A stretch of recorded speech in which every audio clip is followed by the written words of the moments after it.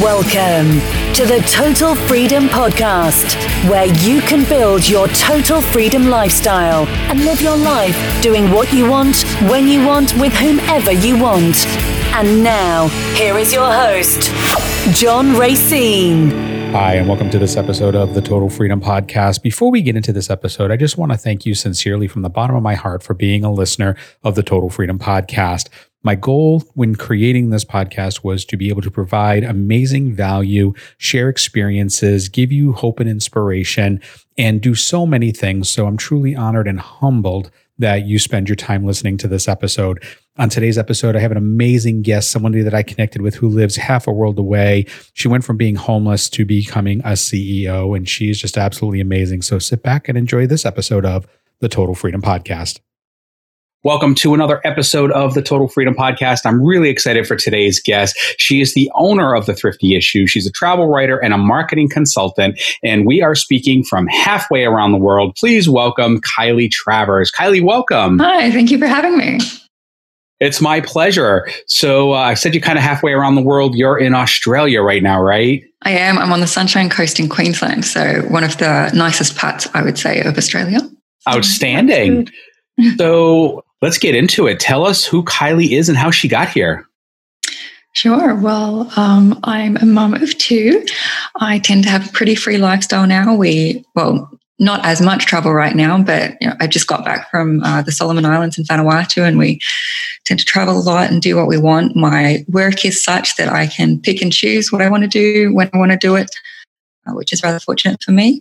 And I got to this position because I left an abusive marriage. My daughters and I ended up homeless. And so I sort of started from rock bottom and rebuilt my life and really decided what it was that I wanted, and then worked hard towards that, founded a marketing company, won a bunch of international awards, and ended up just being able to travel a lot more and have the sort of lifestyle that we have now, which my daughters and I quite enjoy. I can imagine. I know we spoke earlier, and you had spent several weeks in Vanuatu and the Solomons, and in the middle of global pandemic and shelter-in-place orders. Yes, we got to skip most of it because the Solomon Islands and Vanuatu don't have any cases. So they remained clean and still are clean. They're one of the few countries in the world that have stayed that way. So even though the borders were closed and we couldn't get back to Australia, the lifestyle was pretty good. You just got to hang out at the beach and go to the markets and have fresh produce and go fishing or go swimming at night. In the Solomons, there's bioluminescent water. So our lifestyle was pretty good for most of the pandemic.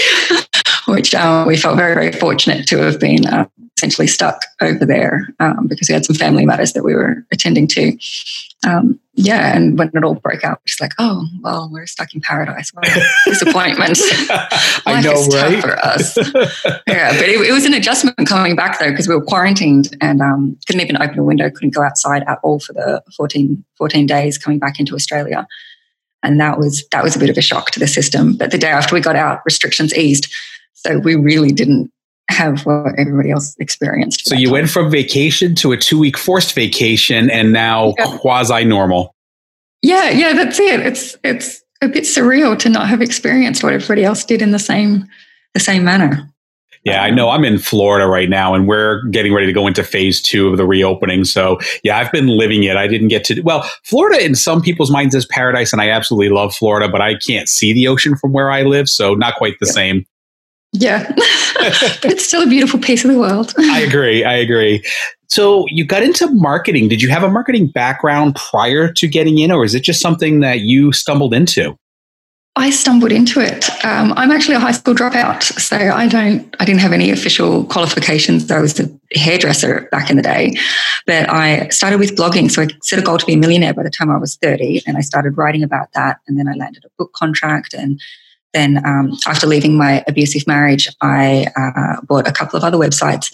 And then because of what I was doing, I had government agencies wanted me to connect them, and lots of businesses wanted me to connect them to bloggers and train them on social media and marketing. And I had a couple of international organizations wanted me to assist with their marketing and be sort of like their marketing ambassador. And so I was like, well, I probably need to found a company and do this properly. I had no real background. I'd won Best International First Personal Finance blog twice by that point. But yeah, I founded the company really because I had international corporations and governments wanting to work with me. So I kind of thought I need to put that together. I think I just had a natural ability for a lot of it, and just enjoyed what I was doing, particularly the blogging and social media and that sort of thing. And because too, I think people were starting to realize the power of mums in terms of the budget within a family and how much better it is to market towards mums for a lot of the expenses. And since obviously I am a mum and I was the target bracket for a lot of organizations, they valued my input. Oh, that's fell into place. That's really, really cool. So were you doing the travel writing at the same time, or was that something that came later? That came a little bit later. I was actually involved in a couple of campaigns in Canberra where I lived because of the blogs that I owned, but they were finance blogs. And then with the company, I was asked to do some tourism marketing for a few of the international tourism boards. So I got started in that. And then when I sold my company, they still wanted me to work as a writer. And I enjoy it. I've always loved writing. I wanted to do it since I was a kid, but my dad said that it's nobody gets paid as a writer. Like nobody can make a living as a writer. That's wrong. You can. I have. It's quite good. So yeah, I didn't actually really take the travel writing seriously until I was going through a nasty child custody battle, and my ex started using what I'd been writing about in finance and about my personal life against me in court. And so I kind of wanted to ease up on that and scale back on that side of the business things. And the travel writing I could do anonymously, and a lot of the travel consulting anonymously. So and also get to travel everywhere.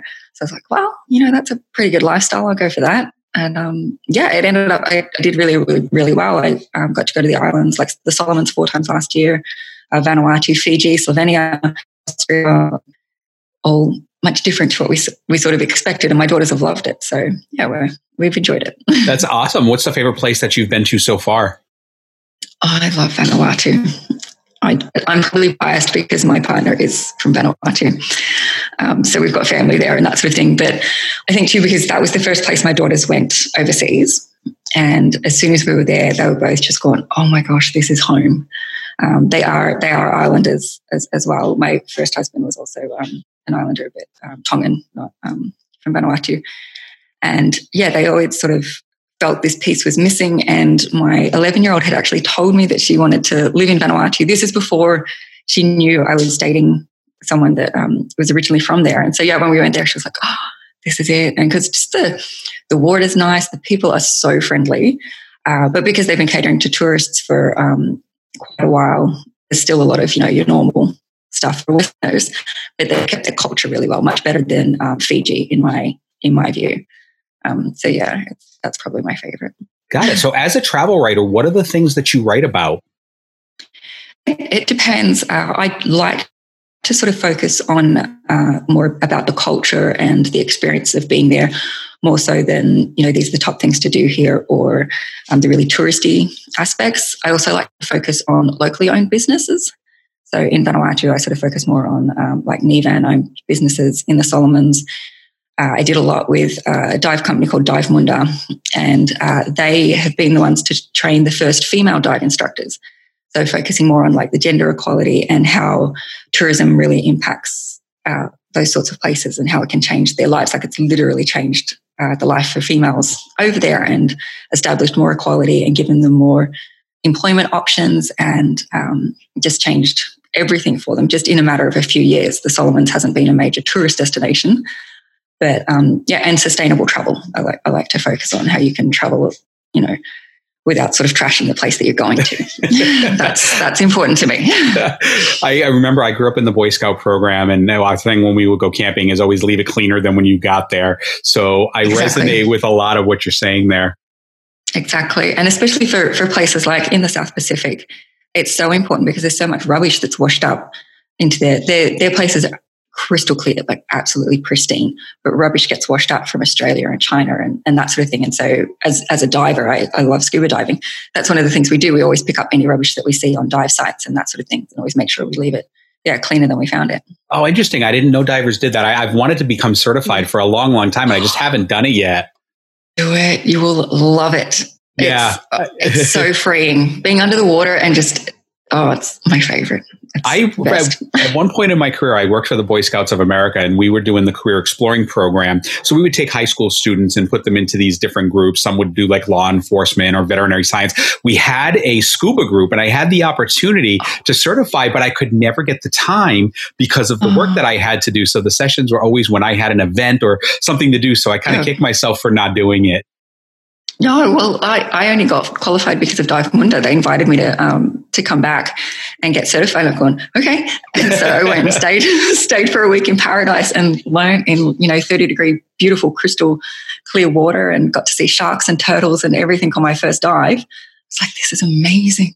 Wow. So I highly recommend it if you can get the chance to get certified and do it. I think I need to become a travel writer then. That sounds amazing. It is amazing. I love it. Very cool. Is there a place that you want to go that you haven't had a chance to yet? Yes, I'd like to go to Raja Ampat and the Galapagos. Both of them are amazing for diving. I was actually meant to do Raja Ampat a few years ago, but there was some work clashes with it. That was when I was doing a lot of work for Wonderful Indonesia. And that would have been amazing, but it doesn't matter. But that's the first dive trip that I want to take when things sort of open up is there. And then the second one is to the Galapagos. So they're both on my list. Amazing. That's awesome. So if you're listening and you have any connections, reach out. Hook me up. When you're writing, do you write from being a mother, or do you change personas based on what you're writing for? I change based on what I'm writing for, as well as what the trip is. So not all the trips that I've done have included my kids. I have done some trips solo. Some trips are more suitable to families. Some are more for singles, or some are for people with older kids. So I sort of tend to go on the trip, and then I'll see a bunch of angles that I can write about and do it that way. So I sort of try to do 5 to 10 articles from each trip that I go on, which is also sets me apart because most travel writers tended to offer one for a major publication, whereas I would come, have a look at the overall picture, ask them about their marketing, what they're wanting to do, who their audience is, and all that sort of stuff, and then could tailor it to that and to publications that would be connected and interested in whatever they're offering. So, yeah. So you're bringing a bit of your marketing background into your writing, which is great. So you're talking to the people who's your audience, who are you writing for? That's amazing. That's it. And it's been interesting doing it from that perspective, because on a few of the trips, when I've been on them, I've then been asked by the owners to do extra writing work for them that's paid on top of what I was already booked to be doing. And the other writers have been like, how did you get that? How come they asked you? I'm like, well, probably because I had a chat with them about their marketing and what they're actually wanting. And, I'm trying to provide value in what we're doing. And because the more articles I place, the more I get paid. So it's better for both of us. It just makes sense. But yeah. And so having that sort of point of difference has helped a lot. That is such a powerful message for anybody that's doing any type of client work, to really focus in on what it is that they're looking for and give them what they're asking for. Yeah, absolutely. Too often, particularly in travel writing, I saw many people that were all in it about for what it was for them and what they could get out of it and how much money they could make from it, or what the experience would be for them. And it's like, some of those experiences were worth thousands of dollars. I did one last year that would have been $15,000, $20,000 if I had to pay for it out of my own pocket. And the people on it were like, I'm only going to do one article because blah, blah, blah, blah, blah. And I'm like, are you kidding me? You've been going on for the last 8 days, how amazing this trip is. And now you're like, I'm only going to do one because I didn't like the food. I'm like, so don't focus on the food. Right. Wow. No, skim over that. How about all the wine you've been drinking for every night? Like every night. But yeah, it's interesting how different people view different trips. And that sort of thing. And I try to, if there are negative elements to any trip, I do try to sort of discuss with the owners what they're going to do to sort of fix that. Or I will mention it in my articles at times. But overall, I've enjoyed most of my travel, even if disaster has happened or whatever. It's always been a pretty good experience. Awesome. So obviously there's a lot of research that's involved when you go on these trips. You're doing all of the experiencing. So I'm going to call that research. If you're putting out all of these articles, how much time do you spend writing at the end of one of these trips, or in the middle of the trip, or whenever you do your writing? It depends on what I'm writing and who I'm writing for, and the requirements of the editor and that sort of thing. So some I have really good relationships with, and I can smash out an article in like 20 or 30 minutes for them. and send across some photos that they select and that sort of thing. So that can be quite easy and quite quick. There are others where there was back and forth, I think, for 5 days. And I was getting really sick of it to the point where I was like, I'm about to charge you a lot of extra fees for me doing this work. But it was a publication that I wanted to get into.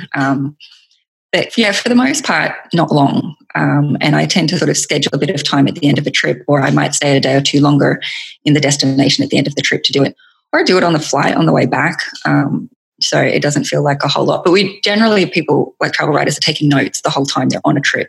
So then it's really easy to just go back and fill in some dot points for whatever you're sort of writing about. Are you old school with your note taking, and do you write it pen to paper, or are you more digital? I'm a mix, because I'm also great at forgetting my notebook. So I tend to use my phone more than anything. And but I've also found like the travel writing community is pretty good. And at times where I've left my notebook or didn't have access to my phone or whatever, somebody else has shared some notes with me, or we always sort of cross-reference with each other to check what each other are feeling about the trip, what we're thinking, what their experience has been, and take notes from each other's experiences as well. So it's a more rounded approach. So I do prefer pen and paper for most things, but just I like on in the islands, they're funny because I've been quite a few times to the Solomons, and over there they know that I'll forget and I'll leave my bag somewhere, or I'll leave my notebook up here, and they're just constantly picking up my stuff from the dive boat and bringing it back to where I am, and they're like, this is yours. Or I'll come upstairs and I'll be like, where's my, and they're like, you left it on the accommodation deck. And I'm like, thank you. Yeah, that's awesome. It sounds I'm very relaxed there, so you get careful when you're relaxed. And you're a local now. It sounds like you're there enough. Well, that's it. I think so. Well, we got stuck there. I signed a lease. I had a house in Honiara whilst we were there. So yeah, I consider a lot of them family. Yeah, I'd like to be. There you go. So it sounds like a lot of these trips are done with a number of writers. Is that what I'm hearing? Hi, I just wanted to take a quick minute to thank you for listening to the Total Freedom Podcast. We spend a lot of time on this show talking about resiliency, overcoming challenges, and achieving greatness in your life. And I wanted to invite you to discover the Resolve System, my own unique take on how to overcome virtually any challenge in your life. I've outlined the 7 steps of the Resolve formula that will take you through just about any challenge you could have in life or business. So head over to totalfreedompodcast.com/resolve and check out the video. Thanks so much. Yeah. They're called FMILs, or media trips. So FMIL meaning like familiar. You're going there to get familiar with the place. So it depends on the budget of whoever's running it, or the tourism board for the country, and those sorts of things. So I've been on some where it's been just me, but for the most part, it's been in groups where there's a few of us writing for different publications. Usually the person who's organizing the trip will check who each of us write for to make sure there's no crossover or no competition between us. If they haven't done that, then we sort of sit down generally together and go, I'm going to pitch to so-and-so, and just make sure that we're not stepping on each other's toes, sort of thing. So I found it to be a very friendly community. Okay. Yeah. And do you have to market yourself to get these gigs, or do people just contact you? Is it a mix? It's a mix. Most of mine have been contacted, or I've been requested back after doing a FMIL. I've been requested back just me to go do stuff again with them. The first one in the Solomons, I just reached out to the tourism board and said, this is who I am, and if you're interested. And they messaged back and they're like, we've got a trip in 2 weeks. You want to go? Okay. Yes, I want to go.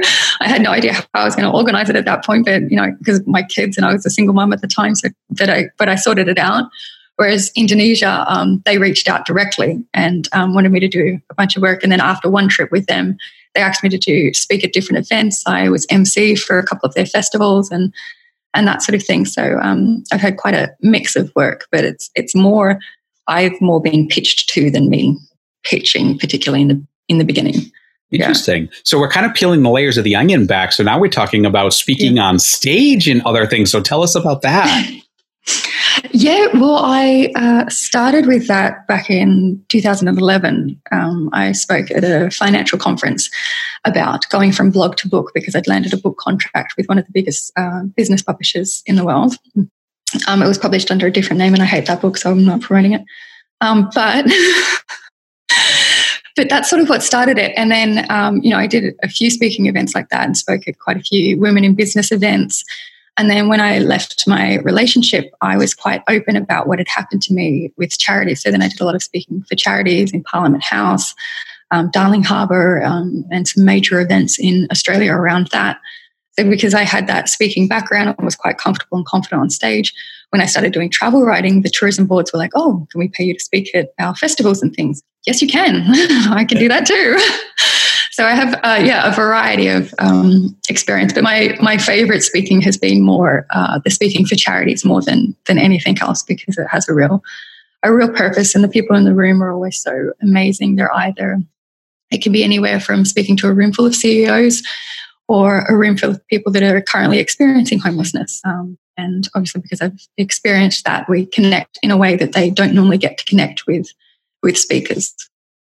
I like that best. That's amazing. And I've worked for a nonprofit in America, so I can understand when you get somebody like yourself that can resonate so deeply with the program. It is so powerful when you put somebody like you in front of a group that has that shared commonality. Absolutely. And it was for me, it was a great experience. It was very healing, obviously sharing some of my story and how I went from homeless to CEO. But it was also really empowering to have people reach out and go, I saw you speak, and because of what you said, I've changed this. Or when a charity would ask me to be their spokesperson for the media, so either on TV or radio. And I remember one of the first ones I did, they're like, all right, it's a 3-minute segment and we really want to focus on this. And, I'm like, okay.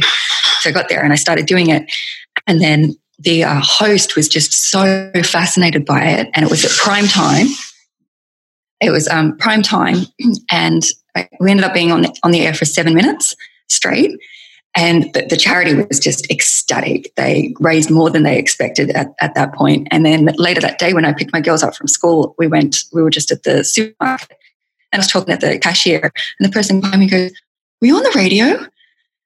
And she just turned around and going, and they're like, "You were talking about being homeless this morning." And I was like, "Yeah, that was me." And then there was a whole bunch of other people who were like, "Yes, I heard you." And I'm like, I didn't realize it was that listened to. But yeah, it was quite an experience, and that became fairly common when I was doing a lot of the speaking and the work for the nonprofits. That especially because Canberra's fairly small, it's under 500,000 the population, and so to be the sort of spokesperson for the area was my daughters loved it because they're like, everybody knows who we are. you were the local celebrity. That's it. I'm like, this is a country town, guys. It's not that great. But it was good to have all those skills I could draw on and sort of use for a very good purpose. It sounds like there's nothing you can't do or accomplish. Oh, well, thank you. I sort of view life that way. If you want to do something, give it a go. Absolutely. What's the worst that can happen? You suck at it? Oh, well, you tried. And there are plenty of things that I've not been great at. I can but relate. We don't talk about those ones. I can relate, and you're absolutely right. It's all good. We just focus on our strengths. That's the main thing. You outsource your weaknesses and focus on your strengths. Absolutely. That's great. So travel writing must be an interesting thing right now as we're starting to come out of, these shelter-in-place type orders. So how do you deal with that? It was interesting because obviously everything got stopped straight away, and even some magazines and publications we'd written for have actually shut down completely. They're not coming back. So it's completely changed the landscape, and because you don't know what's going to be open or when, a lot of the publications are a little bit hesitant to write stuff, but the tourism locations are very keen to have us back and to have us writing and doing what we can to promote and do the photos and all that sort of stuff. So it's an interesting landscape at the moment for that sort of work, and it'll be interesting to see how it goes. I'm fortunate that I have other streams of income, so that was never, I wasn't fully dependent on it. Whereas I had other friends that was 95% of their income, and once it was gone, they struggled a lot. So at the moment, they're desperate for everything to go back to normal. Whereas I'm like, I don't know that I want to go to that destination. Because I can pick and choose. And so we're just sort of, we're waiting. We're just enjoying being here on the Sunshine Coast because we've only been here a couple of weeks now, and just waiting to see what happens with everything and where we want to go. What we want is for the Pacific bubble to open, because Australia's been talking about New Zealand, connecting with New Zealand and having a little bubble there. And Vanuatu and Fiji might be included. And so we're like, Vanuatu. Go for Vanuatu. Then you can go more often. That's it. I mean, because we've got property there and there's family there and that sort of thing. So that's our spot. But yeah, I've got most of the ones that I used to write for are still very keen to have me back. The companies in the Solomon Islands, for example, are keen for as soon as things are open for us to start writing about them again. So my work will all be there. It's just a matter of timing and seeing particularly what Australia does. There's a lot to write domestically because where I'm based in Queensland is the top tourist spot for Australia. So everybody in Australia is waiting for Queensland to open their borders. And Queensland's like, not yet, thanks. You can all stay there. We're local only right now. So it's, mixed and interesting, but there's a lot of opportunity coming up again, which is good. But they expect, what I read today, they expect it'll probably take at least 7 years to get back to what it was before in terms of what's available and the income and the amount of travel. Do you expect the environment for a travel writer to become more competitive as it starts to reopen because of less opportunity? Possibly, yeah. In one way, yes. In another way, not so much, because I know quite a few of the travel writers have actually gone and got other jobs. So I'm not sure if they'll come back to travel writing because it has always been a bit more volatile in the sense that it's not as regular work compared to, say, finance and parent writing. You tend to get a lot more of that, whereas travel writing has always been fairly competitive. And so a lot of travel writers sort of either had a part-time job or something to supplement it. And quite a few in groups that I'm in have said that they're just not going to come back to it. So we might see a bunch of new voices, which in my view would be really good because it wasn't very diverse. The travel writing industry tended to be older white male or privileged females like myself because you look good in photos, basically. I actually had that in Slovenia. They were like, can you just stand there? Can you just do this? And I'm like, okay, I did not agree to be modeling, but sure. I'll be in those photos. So I'm sort of like in a heap of the photos for that organization that wasn't intended, but that's sort of the thing. And I would like to see a lot more, people of color, people of different backgrounds, more parents traveling with their kids, more of a perspective from children would be fantastic, which is something that's been requested for my daughters, actually. I've had a few publications request for me to write from their perspective or have them write a little bit because, it's one thing for parents to go, oh, this place is great for kids because it's got a kids club and I never have to see my kids. I don't like those places, by the way, generally. But, for my kids, they loved the Solomon Islands and Vanuatu because they're like, it was so free. We got there with machetes and I cracked coconuts with my elbow and those sorts of things that they loved. Whereas as a parent, you don't think so much about because, it's not, to you, it's not that exciting, but to them, it's just like, I could never do this in Australia as she's hacking something with a machete. She's 11. So it's like really not something that would happen in Australia. But the rules are different over there. Yeah, absolutely. So you don't like the places that have a kids club where you never see your kids. So I'm assuming you don't like cruising then. I've never been on a cruise. They've asked me to. And I sort of go, no. It makes me feel kind of really trapped. There's Solomon Island Discovery Cruises. I like the crew are really, really good with the kids. But it's a very small dive boat, but the kids can try scuba and you sort of try surfing and all that sort of stuff. So I feel like that's very different to the big cruise ships. But obviously, like visiting the islands and stuff a lot, I do see all the cruise ships there and everybody that gets off. And on cruise ship days in Port Vila, everybody assumes that we're there. And then my daughter's like, no. And then they're like, oh, you're local. And they, yes. Yes, we are. We're half here, and that sort of thing. So I'm like, but they want to go. So we will probably go at some point. But yeah, we'll see. I've done 2 cruises and they've only been on, bigger ships. I'm a big Disney fan. So I've been on the Disney Cruise Line twice. I did Alaska. And then 2 Christmases ago, I did the Western Caribbean over Christmas. So I was in Grand Cayman on Christmas Day. Yeah, I could be convinced to do that, I think. That I could do.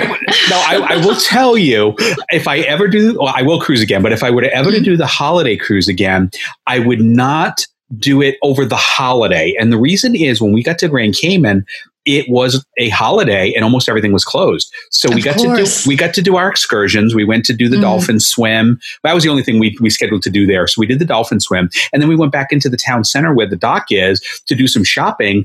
And there were maybe in this 6-block area, maybe only 4 things open. So, yeah, it was a bit of a letdown. So I loved the Christmas cruise. I mean, I'll put it in perspective. We got up on Christmas morning, and in the lobby of the ship was Santa Claus, right?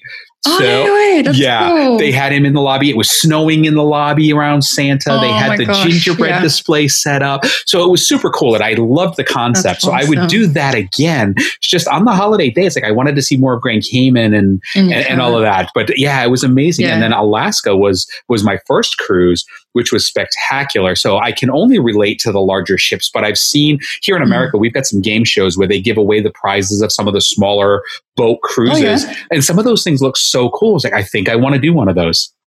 Yeah, well, that's the thing. There's such a variety when it comes to cruising, from the small ships right through to the really, really big ones.